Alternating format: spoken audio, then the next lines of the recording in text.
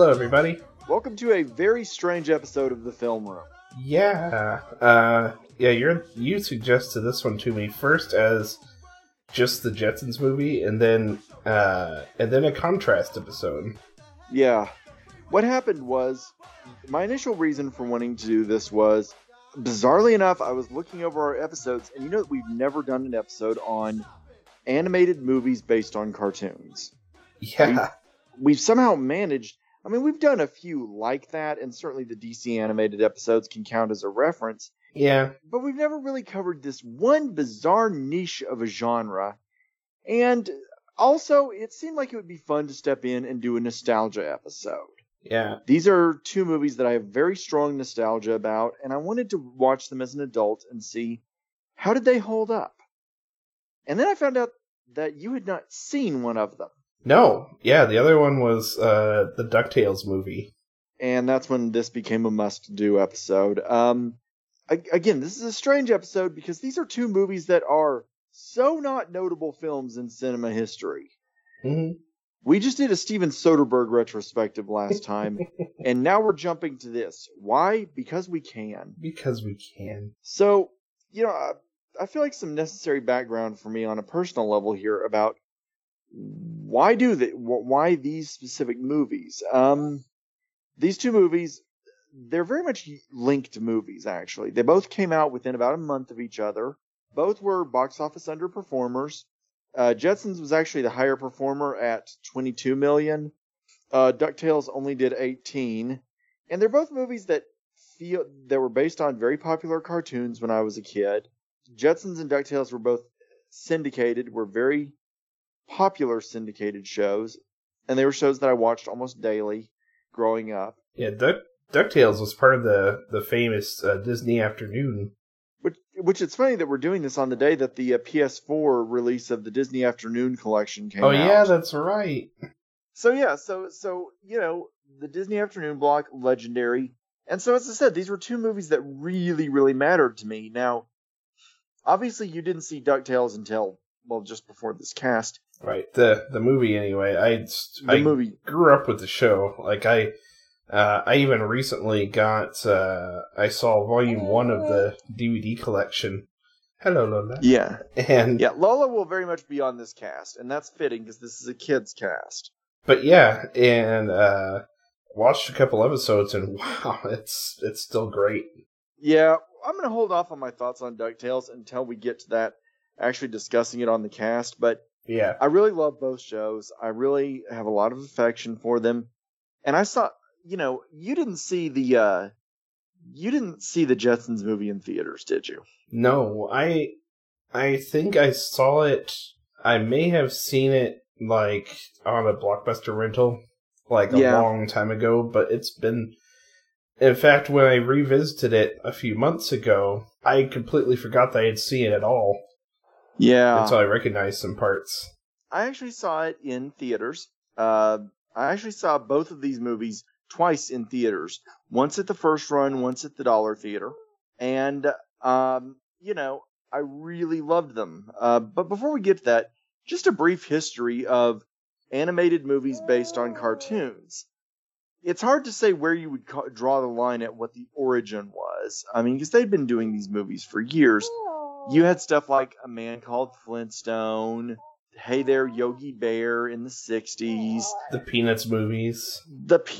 Which, by the way, probably the top tier of these movies that we're discussing. Mm-hmm. Because Charles Schultz actually was actively involved in them. They were passion projects for him. And they're good movies. They're really pretty good movies.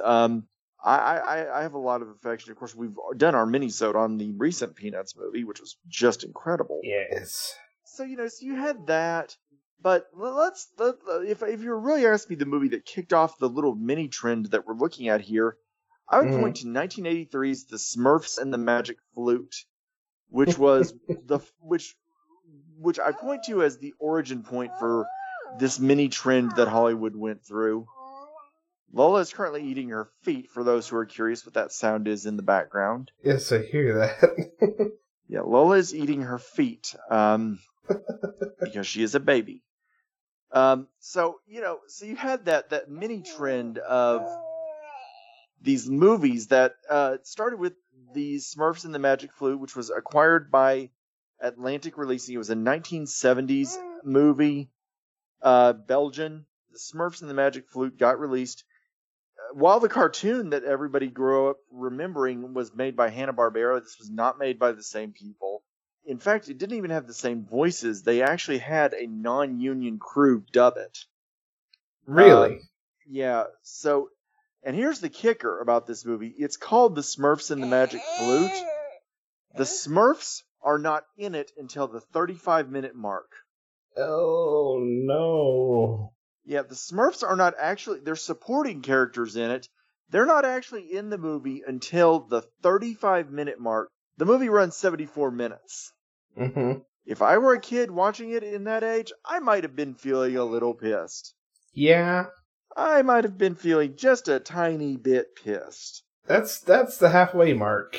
But anyway, so that was the one that kicked that off, and that started actually Clubhouse releasing, Clubhouse Pictures, which released such movies as Heathcliff the Movie, which, boy, if you've seen that one will make you mad. That one was literally, I don't know if it was the episodes, if it was cut into episodes, and I think this is more likely, the episodes were repackaged for the movie. Mm-hmm. But it's just episodes of the show. Hmm. Here Come the Littles, which I saw at one of those Saturday, one of those summer matinee things that they did. Yeah. You had GoBots, Transformers the movie, G.I. Joe the movie, which went direct to video. Transformers the movie actually has a cult following. It does. Especially for the song. The touch. Yeah. You got the touch. Exactly. Which can also be found on the Boogie Nights soundtrack, sung badly. It's a awesome scene in that movie. It's actually the Mark Wahlberg cover of it, where he's intentionally singing badly. The entire thing is an Easter egg on one of the Boogie Nights soundtracks. I'm aware. It's brilliant. I've got both. It's brilliant. But yeah, it's also infamously known as the last movie that Orson Welles ever did. Yeah. I at least respect Transformers the movie. You've got you also had the Care Bears movies. I'm not going to say anything about the Care Bears movies because we're going to do them at some point. I'm just saying it right now. Oh, are we? We are going to do a Care Bears. We're going to at least cover Care Bears 2. Oh boy. Can we vow to do that one? The one where they cure Satan? Yes. The Care Bears movie, by the way, was a huge success. And actually, because I was doing some research into these, probably one of the widest released of all of these movies. Like, a lot of these movies got very scattershot releases. You also had one of the big ones that they did, they did a Pound Puppies movie. I mean, you get the point. They did movies based on all kinds of cartoons.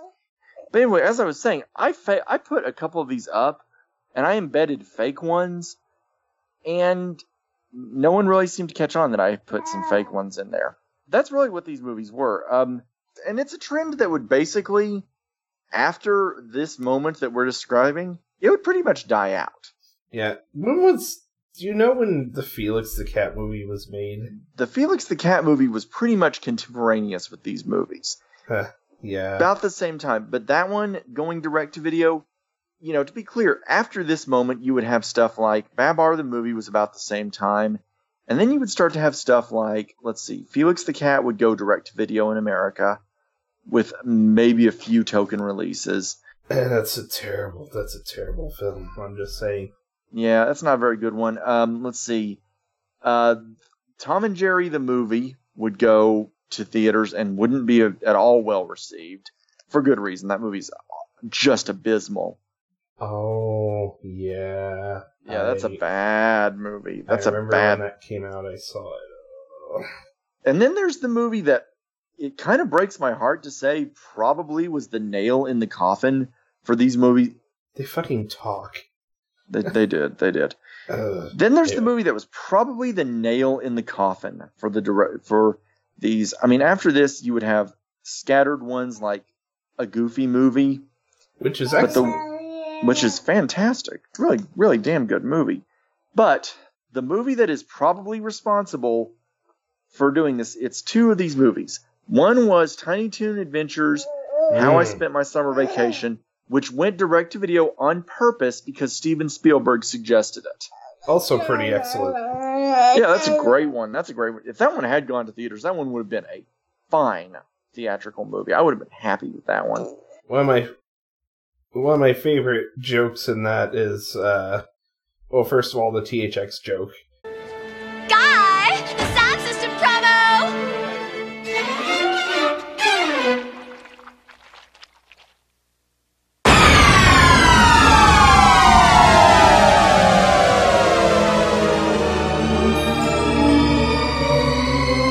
The audience is now deaf. Which is amazing.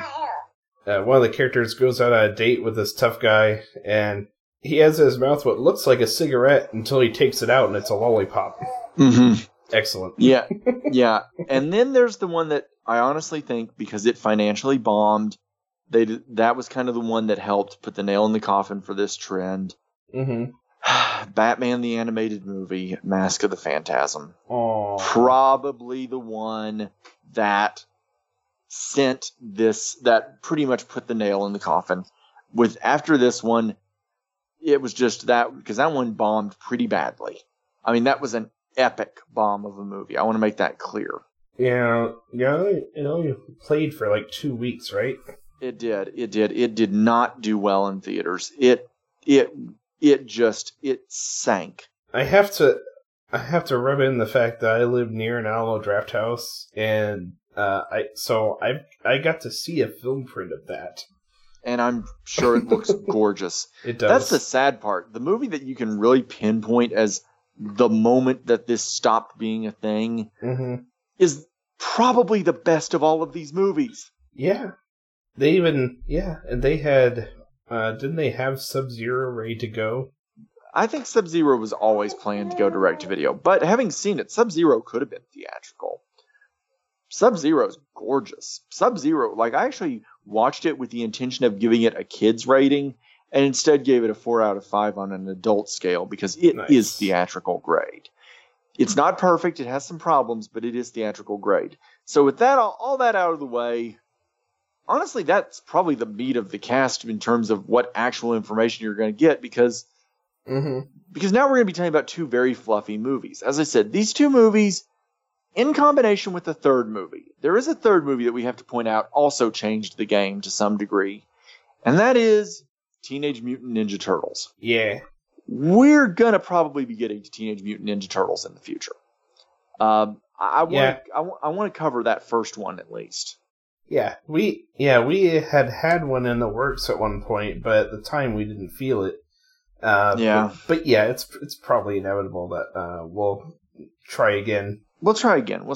I do want to say that that movie being a live action adaptation probably changed things, because it said, okay, we don't have to just do a cheap cartoon. We can do something more. Did you see, did you know Movies put up a video on the Turtles movie? No. Yeah, it's fascinating. They talk about how it almost didn't get made, and that Jim Henson was kind of reluctant to work on the animatronics for it because they were afraid it would be too violent, and then they talked him into it. And I know Henson, it was one of the things he was really proud of at the end of his life. He was very, very proud of it. He should be. Those things hold up. Yeah, let's just be clear. I've rewatched that one so many times that I don't even know if I can go to it with adult eyes, because I'm constantly revisiting it. That movie, as an adaptation of the original comics, is fantastic. As an adaptation of the TV show, it's fantastic. I'm overusing this word a little too much. But here's the thing, it's a really great adaptation, and it's one of the most clever adaptations I've ever seen, because it satisfies both masters. It nods to the animated series, and it nods to the original comics in equal measure. It's a very smart adaptation. It's very well made. It's very well acted. That's a damn good movie. And the action is great in it. I mean, the action is just fantastic. Again, gotta chill it there. So with all that out of the way, let's talk about Jetsons the movie. We should also note, before we get to Jetsons the movie, actually, as we're getting to it, let me start by pointing one important thing out about this movie. It was originally supposed to be released in November of 1989. However, it was pushed back because it was clear that 2 animated movies were coming out at that same time, and they didn't want the competition. One of them was Don Bluth's wonderful All Dogs Go to Heaven. Yeah. A really good, sweet movie. The other one is probably the single most seismic animated movie in the history of animated movies. Even Toy Story may not be as seismic as The Little Mermaid was. Oh, yeah. That's right. The Little Mermaid, I don't think we can understand from a perspective of today how much The Little Mermaid changed animation forever. The Little Mermaid changed everything. It completely reshaped the game for animation, because suddenly you couldn't just do a kids movie, spit it out, and just assume they were going to go see it, and that would be enough. Suddenly you had to run the potential that adults might be showing up in your theater without kids. Yeah. And not even just like maybe casual animation, not even like serious animation fans. Adults went to see The Little Mermaid. Seriously. They went to see it because, I mean, it was an event movie. It was a huge monster hit, and it reshaped what animation was. The entire idea of adults watching animated movies really starts with The Little Mermaid. Again, I'm going to point people to Waking Sleeping Beauty. I cannot recommend that documentary enough. It is one of the finest pieces ever made within a studio about its own history, because it's not propaganda. They talk pretty honestly about what went wrong. But I really think if you look at what The Little Mermaid did, it changed the game. How much did it change the game? When these 2 movies that we're discussing came out, they came out at a point where the landscape was already so completely changed that they couldn't work as they did. I mean, The Little Mermaid, if you want a comparison for what The Little Mermaid was, Nirvana coming out and changing rock is about what The Little Mermaid was. That is the level of how much it reshaped things. Yeah, I'm telling you, The Little Mermaid, Don Bluth honestly was left in the dust by it, to be perfectly blunt. Yeah. I mean, I honestly think everything Bluth was trying to do, he got left in the dust by. Irony, because isn't he an ex-Disney? He's ex-Disney. He left Disney because he was trying to push them to do better. And then they went and did everything he was trying to do. So it's sad, but so we've gotten all that out of the way. The landscape that these movies came out in, I'm telling you, the Jetsons the movie was supposed to come out into a very different world, and everything changed. So with that in mind, here's some quick history on this movie's production. This may be the first movie we've ever covered where someone died making it. Yes.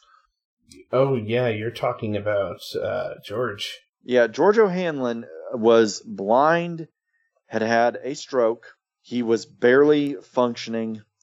Very sad story. Mm-hmm. The only way he could read his lines would be if someone would repeat them back, would give them to him, and he would repeat them back to him. Yeah. You have to understand, almost all the Jetsons voice cast, they were in their 60s. They were over 65 at that time. These were old people. Yeah. O'Hanlon was barely functioning. As soon as he finished recording his dialogue, this is completely true, he had a stroke and moments later died. Yeah. Just minutes. I'm telling you, in effect, he died as soon as he finished making this. Yeah. He, for all intents and purposes, died in the studio. Yeah. You know what? That's beautiful. I'm just going to say it. That's beautiful, isn't it? Yeah. Because you die doing what you love. You die putting your signature on the thing that you did best. Yeah. That's what I would want to have happen to me. That's how I would want to go out. So that was O'Hanlon's finale, was he died making this movie. Mel Blanc died between... Died doing what he loved. Yeah, Mel Blanc also died during between this recording his lines and the movie's release. Now there were some lines that had to be re-recorded. Jeff Bergman, a prominent voice actor who he's done way too many credits for me to even count, did the re-recording for them. This movie had probably one of the most troubled histories of any movie we're ever going to cover on this cast. I will say that. Hanna and Barbera are credited as directors. It's widely felt they didn't have much power on this movie. It doesn't seem like they did. No. For all intents and purposes, it seems like the real director that was driving this movie was Iwao Takamoto, a rather prolific animation director. I've seen his name on some stuff. He didn't seem to have any idea what he was doing from what I've read. The animation department, apparently they had no coherence. I've read that no one was communicating, no one was getting along. Oh, God. It was a disaster as a production. I really don't hesitate that much to say that it shows. It does show. It does show. It's very, like, the tone is very inconsistent. Yeah, let's talk about the script. The script was by Dennis Marks, a longtime animation writer. I looked up his credits. Almost everything he did was TV. It was sitcom animation stuff. It was stuff like Jabberjaw. And, of course, the Jetsons. He wrote for the Jetsons. He wrote for a bunch of... He was a Hanna-Barbera inside man. He also would write the Tom and Jerry movie. Welp. Well, yeah. I'm Tom. I'm Jerry. You talked! Yeah. There's not much more that can be said about that. I mean, this was a man who his thought process was firmly in the early 60s. So that was what you had on the script. Voice acting, as I said, you had the sadness that happened. You also had some absolute debacles happening. Let's talk about the elephant in the room that you have to discuss when discussing this movie. Janet Waldo, who voiced Judy Jetson, recorded all of her lines and was fired. Yeah. She only has one line that actually made it into the movie by accident. I forgot which one it was, but yes. So she was fired and replaced with Tiffany, the teen pop singer who, not an actress. And this was so controversial that Andrea Romano, the absolute, I don't know, in terms of directing voice actors, probably the greatest we've ever had. The queen of voice direction. Took her name off the movie to protest the firing and the replacement. Was Tiffany's work really so bad that it merited that response? No problem.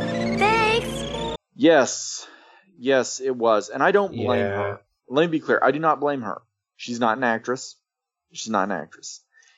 It's a big common thing that that studios like to do, where they try to say, if you're an actor, maybe you can sing, maybe you record an album or a single. If you're a singer, maybe show up in a movie. And here's the thing, outside of the Jetsons movie, I've never heard of her. The thing that you need to understand is her career was pretty much on its way out when this movie came out. Yeah. Yeah. This was not a good time capsule. I'm going to get into, but I got to hold my tongue because I have a lot of thoughts on timeliness. Believe me, that's not something that's changed. That's why you'll see people like, Disney stars trying to record. And, look, sometimes it works out. Ariana Grande cannot act to save her life, in my opinion. I've always been kind of floored when I've watched her in things. She's not an actress. But you know what? It turns out she's got incredible pipes. There's a reason that she's really succeeding as a singer. She's good. She's legitimately good. Then you'll have instances where it's like, oh yeah, this teen pop star on the radio has the same name as the girl from True Grit. That never fails to bug me, I'm just going to say. Yeah. Mostly because it reminds me that I haven't watched The Edge of 17 yet. And it's like, I haven't watched that, but I'm having to listen to this stupid song. So anyway, so let's be clear. That's still going on. That's still something that they're trying. As I said, this was a studio executive demanded move. They demanded that she come in and record her dialogue. This was a really bad decision. This was a decision that at age 6, I was like, this is bad. And it's because she has no inflection. Everything is spoken in this voice that's all over the place tonally. And you know what? Yeah. I don't blame her. Because again, not an actress. This is where a studio executive should have stepped in and said, no, we don't care about the poster. We don't care about putting her in the trailers. You know, if they really were so desperate to have her music, which apparently was the original plan, they could have just had her do singing voice. Exactly. That's a thing that people do. But they didn't. So let's address the plot of this movie. The plot of this movie is as cliched as they get. George Jetson gets a promotion, has to go to a new world with new characters. Everybody meets a new friend in this universe. Pseudo-environmental message. There's a pseudo-environmental message. Which is really funny because the thing of the Jetsons, like, living in sky cities... Yeah. Is that, we fucked up the planet. Yeah, they pretty explicitly say that in the first shot of the movie. There's that cough again. Polly, wanna guess, miss? I'll bet it's the smog. Up we go. It's like, oh, okay. Boy, there's a lot of values that this movie has that have not aged well. Let me be blunt. No. So what it is someone is sabotaging this. Someone is sabotaging Mr. Spacely's or his his orbiting ore asteroid. They say that 50 times in the movie. Yeah, they do. And someone is sabotaging his business. It turns out it's a bunch of cute little teddy bear creatures whose world is being destroyed. Mm-hmm. Okay, let me just interrupt the movie here to talk about why this environmental message is horrible. Mm-hmm. This is what's wrong with all environmental messages like this. They always focus on the cute animals. Mm-hmm. Of course, these cute little teddy bear creatures, who, come on, even if someone like Mr. Spacely saw them, he'd realize, hey, these are cute little animals. Let's not harm them. They do this to make it so damned manipulative. Yes. The grungies, as they're called. Oh, God. God. Hello?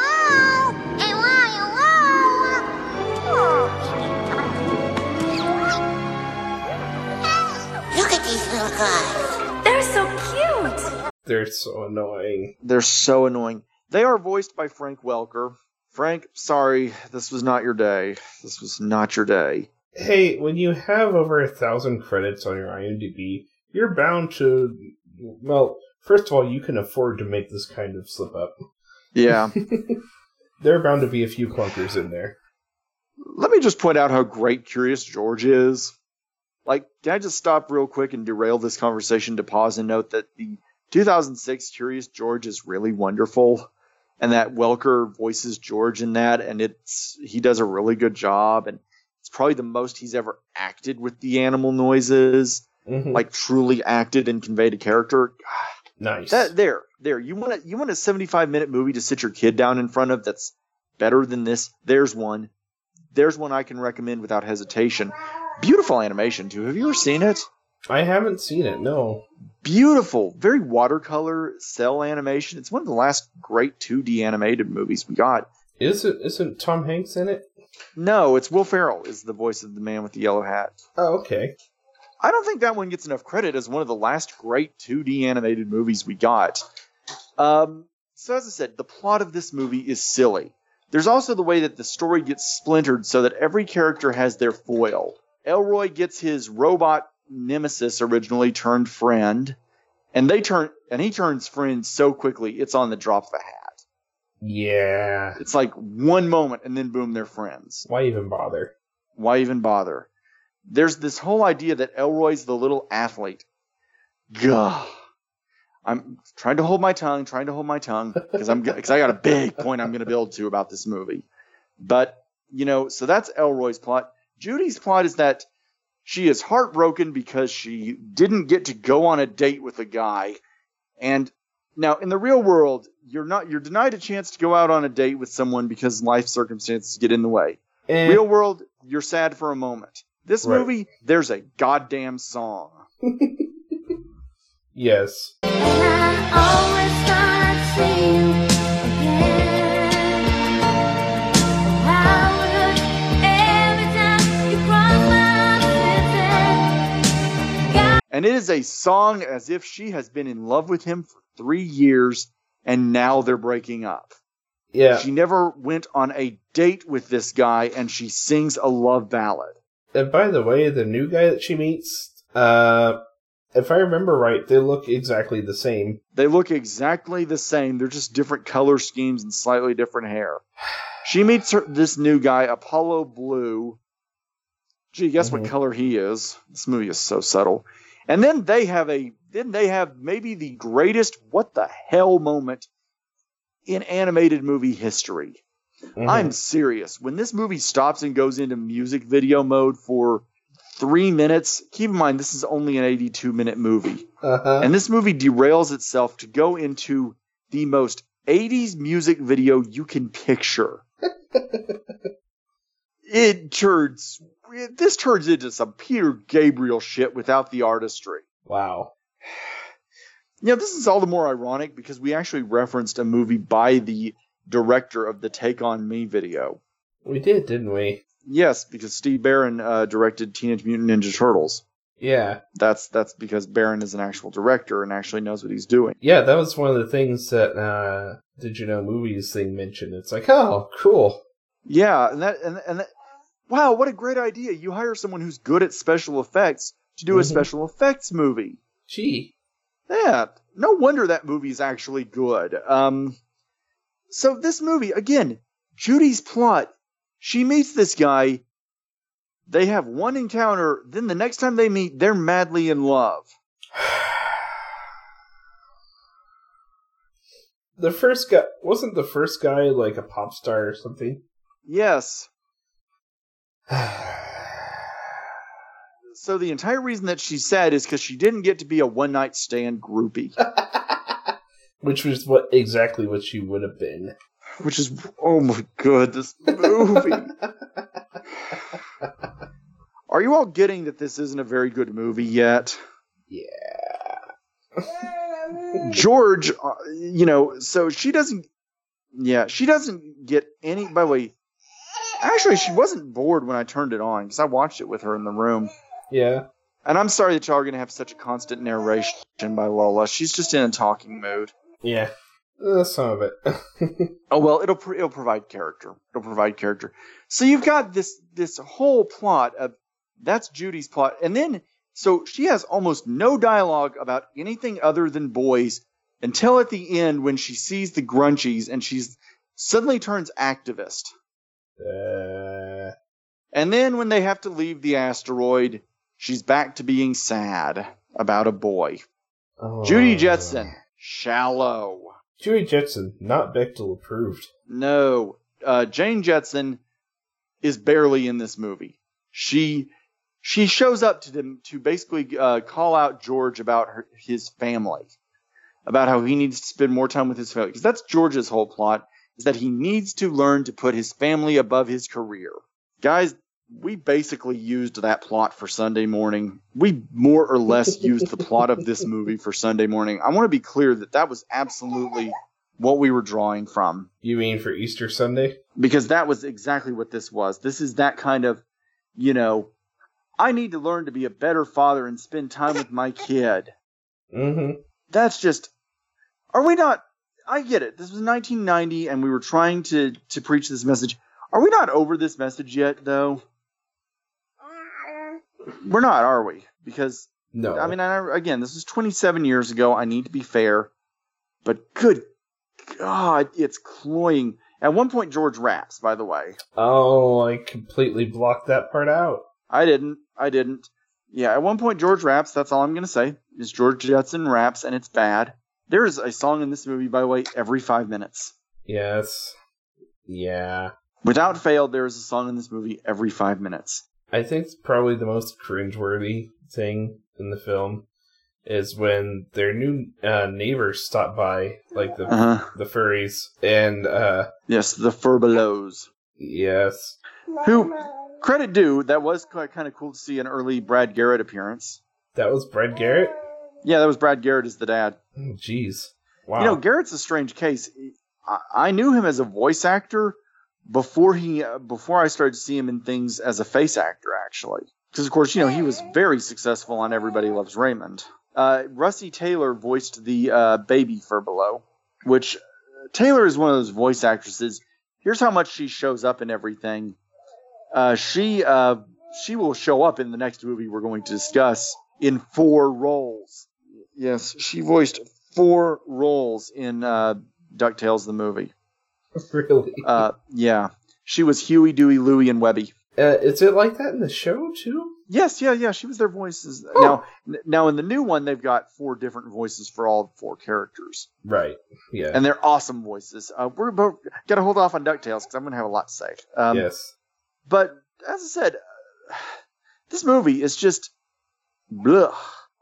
But you're right. They have that stupid song they do. It's the ooga booga. What the... Yeah, it's just... It only lasts for, like, maybe 10 seconds.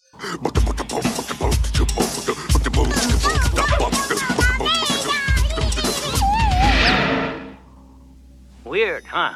But it's like, what the fuck was that? It is what it is. There's also so much... There is so much pop in this movie that rubber stamps it as 1989. Yes. Because here's the thing that people need to understand. Late 80s music sucked. Yeah. Late 80s music sucked. When everybody thinks of 80s music, they're thinking of, new wave and hair metal and awesome stuff.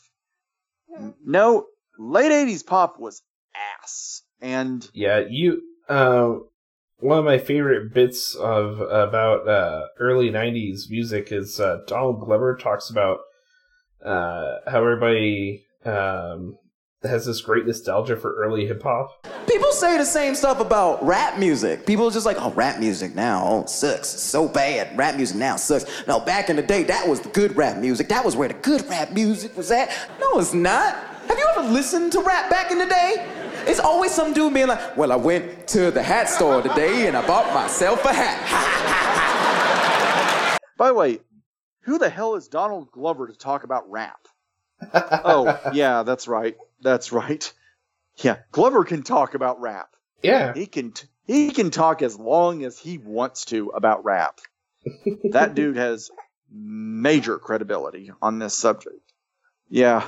Well, I mean, seriously, you've got to, okay, you talk about people that, Glover is not one of those people, of course, that the studio was like, you should try everything. Mm-hmm. He's just doing it because that's what he wants to do, is he's constantly bored and wants to try everything. And the thing is, Glover has that cool thing going where when he tries something, he's good at it. He's like really, really, really good at it. Mm-hmm. So I'm okay with him trying whatever he wants to try because he's good.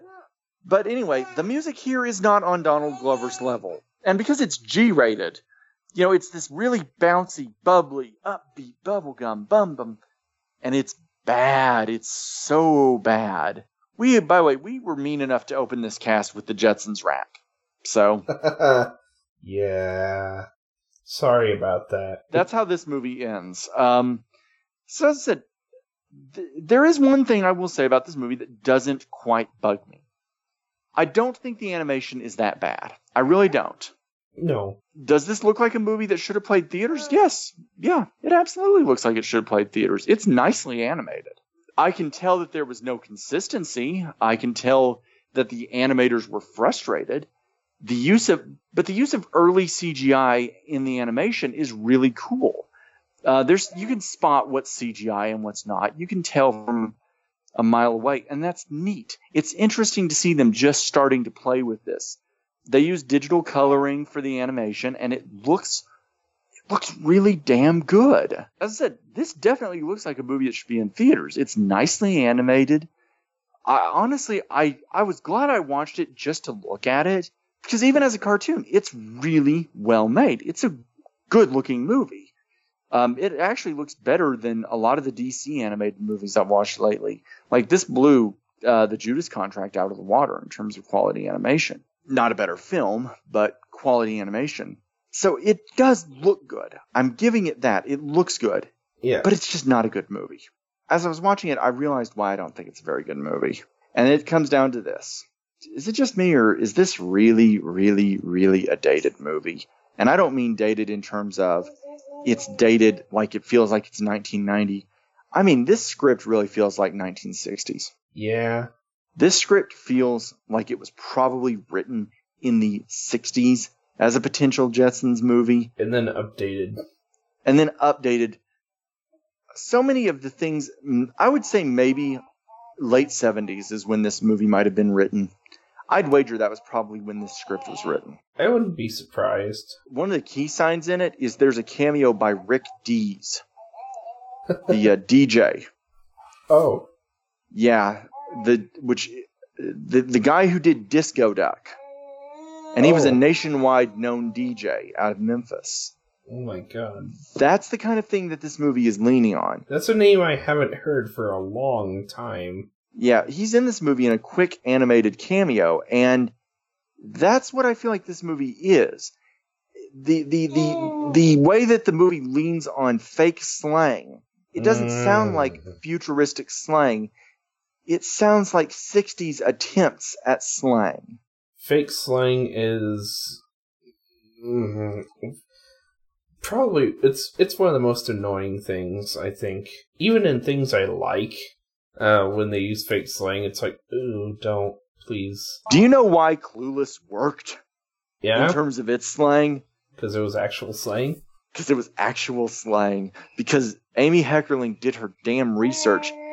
And more to the point, she wrote such great dialogue that what wasn't actual slang became actual slang. Because she wrote fantastic dialogue for that movie. But here's the thing. This movie is stuck in a time warp.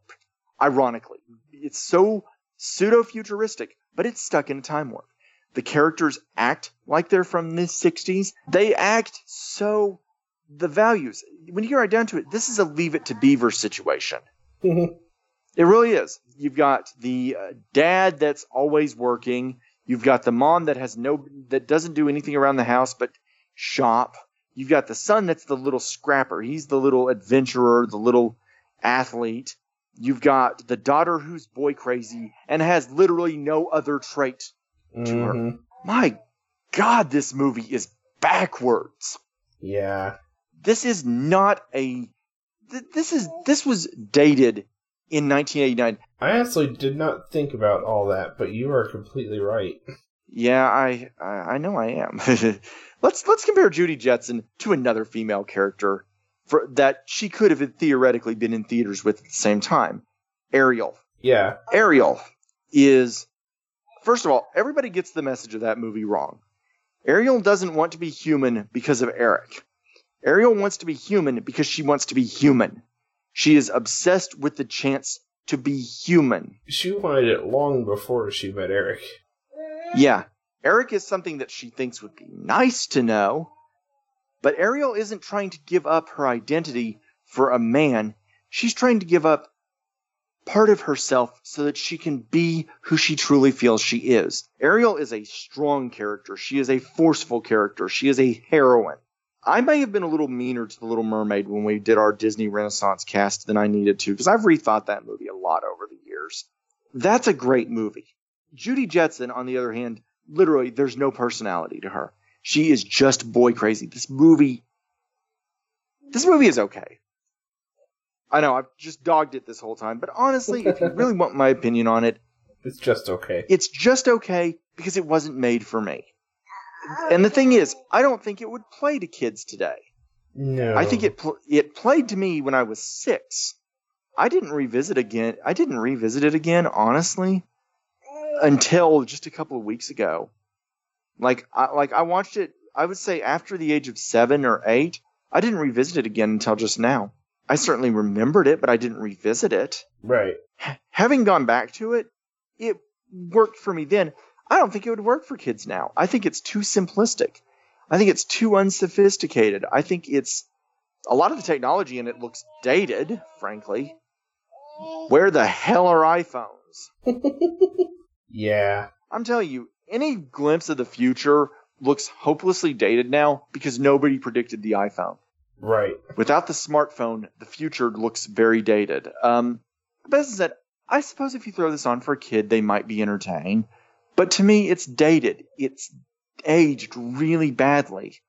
So, I guess if I was to put this on a star rating, 2 out of 5 because the animation is really nice. And there are a couple of good laughs here and there.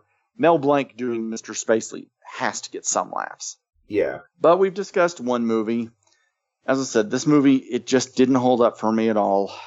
I think the most exposure I've had with this movie in childhood was I had the picture book based on it. Yeah, and I did too.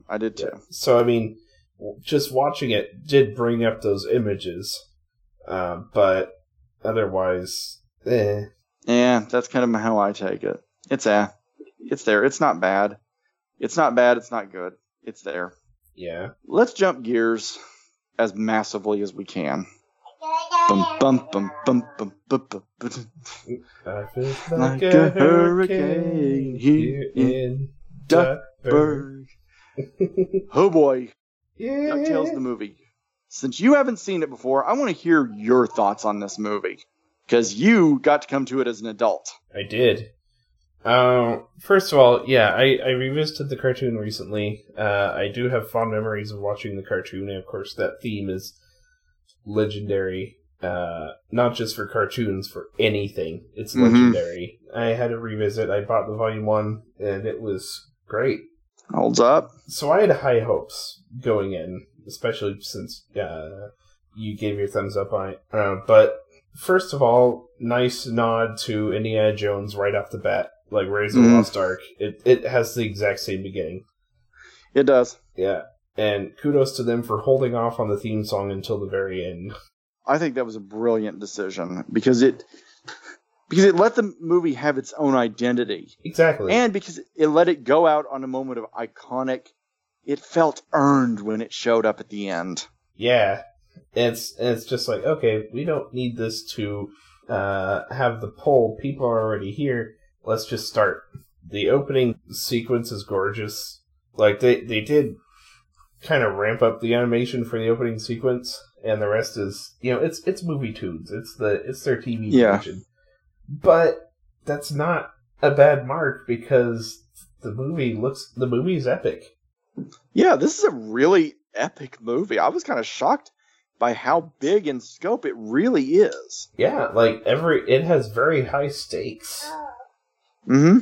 I would describe the plot as exactly Aladdin meets Raiders of the Lost Ark, which is really funny because this was two years before Aladdin came out. They were developing Aladdin at the same time. Let's of course they were developing it. There was a little intermingling. I still think it's funny that the plot is very similar with the creative twist for the villain. Yeah.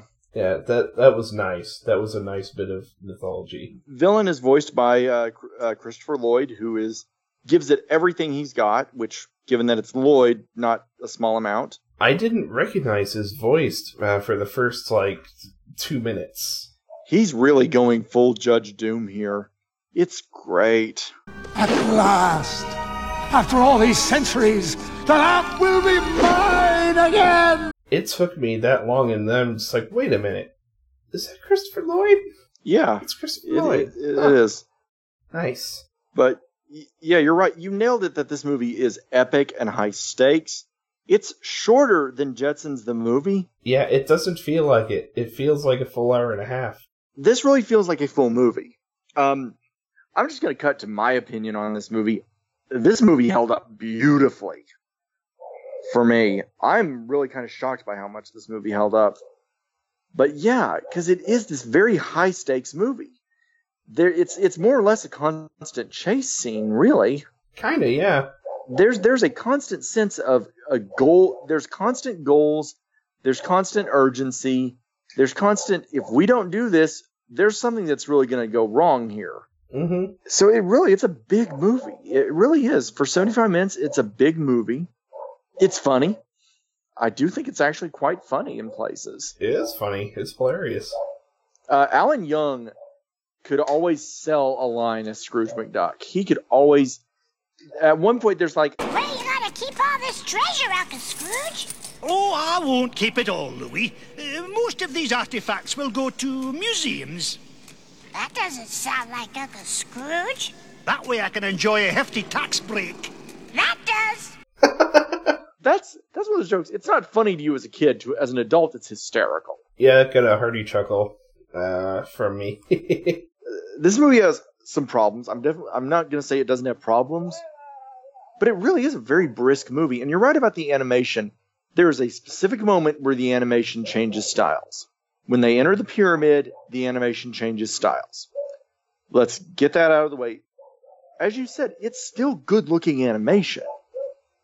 It's still really lush. It's still really nicely done. It's just not quite as special and different. And honestly, I don't think I would have wanted it to stay that way for the whole movie. Nah. I think that would have made it sit too far apart from the show. When they enter the pyramid, that's kind of when the movie starts to go back more towards a traditional DuckTales story. Mm-hmm. I will say that if the one big drawback of this movie is that we don't get a villain, we don't get much of the recurring characters from DuckTales. Yeah. They don't show up. The Beagle Boys aren't in this. Which is fine. Which is fine. It occurred to me today that Magica De Spell could have easily been Murloc. I thought of that right after watching it. It's like, oh yeah, they did have their own magical villain. And that would have been cool.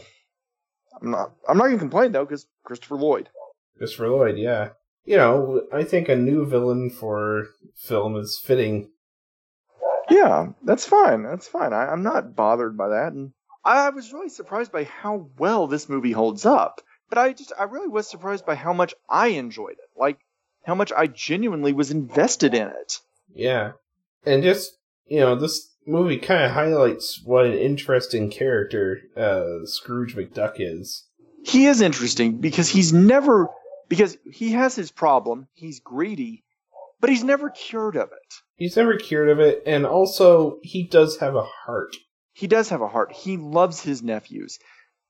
That's just it. When this movie has its version of Scrooge's talk to, it's when he's in the jail cell and he sees his family and he's like, look, I've got y'all. I can fight back. I'm strong. And that's just it. That's who Scrooge McDuck is. He's driven by the need to do something. If he's put in a problem, he will find a solution. Because that's who he is. That's what he does, fundamentally. Yeah. He's a strong person. Well, strong duck. Right. He's clever. He's driven. Scrooge McDuck is a great character. George Jetson is a flat character. Yeah. By the way, I think it's telling that for Alan Young's work was so good on this, that to replace him, they had to go so far as to find the single greatest actor in Scotland today to replace him. Yeah, for the new series. For the new series, which, by the way, I cannot wait for. I think it looks amazing. I think everything about it looks great. But for the love of God, David Tennant is Scrooge McDuck. Mm-hmm. Like, can we underline enough how awesome that is? That David Tennant is Scrooge McDuck. It is amazing. That is the greatest casting. I cannot wait. And having seen the trailers, Tennant is obviously going to kill in the part. I mean, again, he's David Tennant. I expect him to kill in it. He's never not awesome. He's one of those guys. I'm a huge Tennant fan. Oddly enough, I'm a huge Tennant fan, and I'm not a Doctor Who fan. I might be one of the few people to say that. You know him from other things, too. Other TV shows. Broadchurch, Jessica Jones. Oh, yeah. God, he's so good. He's so good. He's terrifying. He's terrifying. You know what makes him so scary on that? Is that he's so handsome and charming that you actually believe you understand why people fall under his sway. Mm-hmm. They knew that they couldn't convey that with, any other way. The only way to do it is you have to get a man who's pure raw charisma. But anyway, getting back to this movie, as I said, I'm genuinely surprised by how much I liked this movie. Does it have its problems? Yes, it does. It's a formulaic plot. You've seen this plot before. It's the magic lamp plot. Big deal. We've seen this plot before. It plays out exactly as you would expect. Ultimately, nothing gained, nothing lost. With Rip Taylor as the genie. With Rip Taylor as the genie, which was great. Wonder of wonders! Oh, I'm free at last! Shabooey! And holy shit, we've got to talk about Dijon. Jesus Christ, Disney. It's been theorized Dijon is the reason this movie has had limited circulation over the years. You didn't steal it! Too many people, Murloc! only one Dijon. Oh, but look what I did steal. Several billfolds, this dandy pocket watch, floss, a date nut bar, and 2 tickets to the Feta Cheese Festival. Yeah, I thought of that and throughout. It's like, oh my God, this is horribly dated. It is a mark of how good this movie is that I can still recommend it with him in it. Let's state the obvious. The character was obviously not played by an actual Arab. Of course not. It's played by a horrible cartoon. I don't know where the actor's from. Not Arab. No. Good God, this character is offensive. Disney, what the hell? And it occurs to me that you know what they could have done, what they could do if they were willing to spend the money? Go in and re-record his dialogue. Yeah. Edit the film and re-record his dialogue. Digitally rework the role. And change the character. If ever a time for a phantom edit, this is it. Fix this movie, because he is a gaping problem. As I said, the movie has had very limited circulation. It had a video release back in 1991, and then it didn't go to DVD. It went to DVD in a you could only get it through Disney's Movie Club for a few years, like in the mid-2000s. And then finally, I think about 2013, 2014, it went to DVD wide release. But you could originally only get it at Walmart, and then it went nationwide. Right. It really is theorized Dijon is the reason, and I believe it. Good God. I honestly think without Dijon in this movie, I could give this movie a 9 out of 10. Yeah. As it is, he keeps it at an 8. And probably a 7.5 would have been more accurate, but I've got to put some nostalgia in there. Right. That said, why do I think this movie works and Jetsons the movie doesn't? Well, I'm going to answer that with one really simple fact. DuckTales was a much better show than Jetsons. Yes, I agree with that. You want me to get that out of the way? DuckTales was a much better show than Jetsons. DuckTales has aged beautifully. I have the same DVD set you have. I still think the show is great. Which, by the way, one of my friends is introducing me to Kingdom Hearts, and we've played through the last few months. We've played through the first one. Now we're on the second. Scrooge McDuck shows up in Kingdom Hearts 2. Nice. And he's running an ice cream stand. And I believe that was still Alan Young doing it too. That's the best part. Yeah, they actually Young did it all the way up till DuckTales Remastered, and then he died. But Young stayed with it to the very end. He was 93 when he did DuckTales Remastered. That's a legend. Oh, God, yeah. I was DuckTales Remastered makes me so happy. Oh, let's talk briefly about DuckTales Remastered while we're on it. If you don't have it, dear God, get it. If you don't have it, dear God, get it yesterday. Get it yesterday. It is the same game, but with better graphics. That's all it is. It's the same game and a little bit of different gameplay, but expanded gameplay. Better graphics and voiceovers by the original cast. Soundtrack sounds great. They took the original score and remastered it into this beautiful... Or you can play it with the original score or with a remastered version. Oh my God, get DuckTales Remastered now. It's great. It's by Way Forward, the same company that does the Shantae games. They're beautiful looking animated games. You must get this. If you're a DuckTales fan, you need to have it already. I've got it. It's great. I have it on PC and phone. I have it on phone, and it's just fantastic. I love the game. So, as I said, I also want to point out there's another credit that I have to point out on this movie. I haven't noted anything about the script. The script is by Alan Burnett. Here's a quick list of Alan Burnett's credits that might illustrate why this movie has aged better. Burnett was one of the writers on Batman Mask of the Phantasm. Aha. I literally don't know that I have to put any other credits that he did, but he did extensive work for the DC animated universe. He wrote several of their direct-to-video movies. I think he actually wrote Justice League vs. Teen Titans was him, actually. Like, that's how much Burnett is still at it. He's still hardcore working. Mm-hmm. He is the real deal. Burnett is one of the greats of animated movies. in terms of screenwriting. He's one of the greats. He also wrote, unfortunately, one of the worst, Green Lantern First Flight. But then again, everybody else seems to love it, and I don't. So, go figure. Go figure. I'm the only one that doesn't like that one. That's the one with Nathan Fillion, right? No. It was actually what's his name? Christopher Maloney played Hal Jordan. Oh, okay. Which is great casting. Let me tell you, he's amazing in it. He's great. I just didn't like the movie. Oh, and by the way, I have to note too, the DVD poster is lame. For the love of God, go look at the theatrical poster. Yeah, the theatrical poster is wonderful. Do you know who did the theatrical poster? Who? That's Drew Struzan doing it. Oh, you're kidding me. See, the fact that you knew that name immediately says it all, doesn't it? Yes. Yeah, Legend. That's the great Drew Struzan drawing it. Which, God, if they're going to do an homage to Raiders of the Lost Ark, get the guy. He did that, yeah. Yeah. Yeah, get the guy who oh my God, the absolute best. The greatest poster artist we ever had. No question about it. So yeah, Drew Struzan drew the poster. God damn it, I love this movie so much. I really do.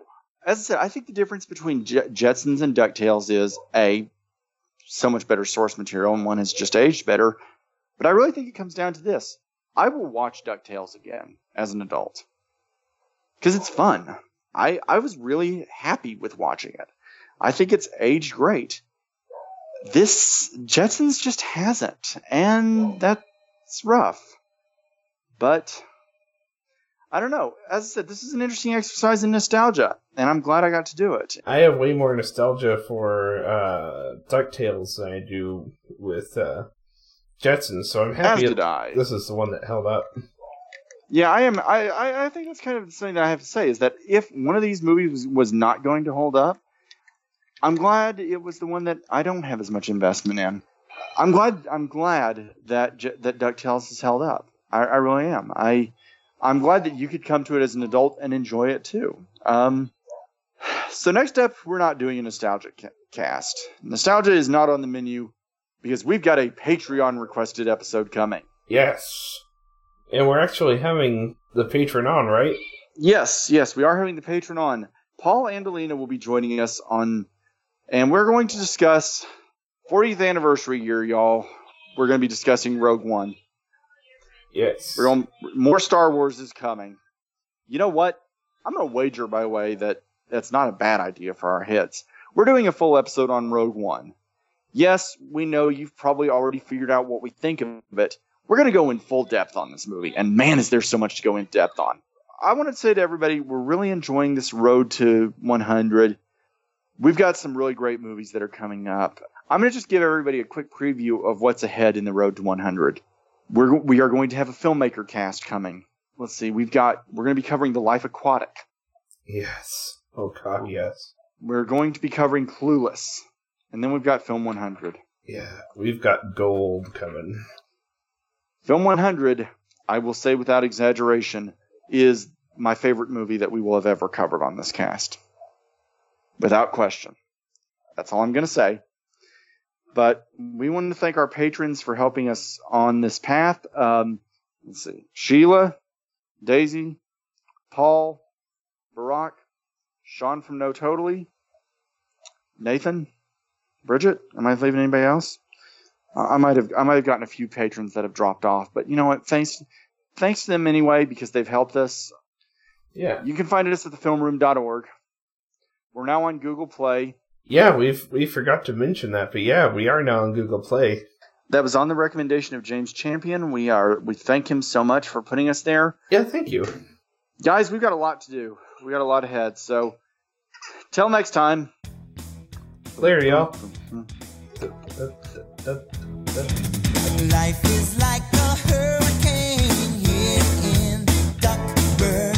Race cars, lasers, aeroplanes. It's a duck blur.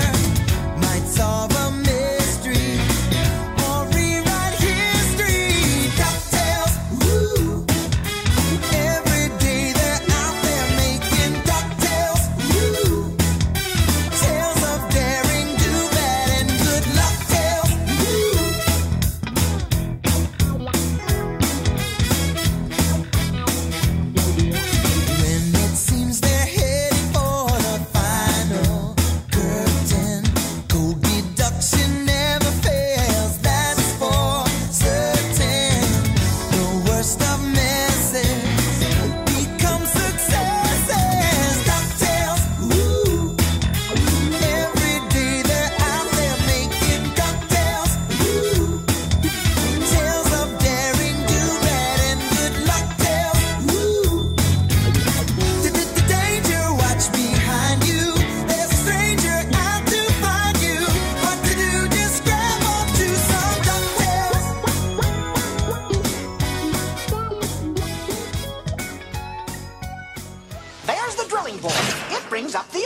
The bore brings up the ore. Got it. The ore makes the sprockets. The ore makes the sprockets? Uh-huh.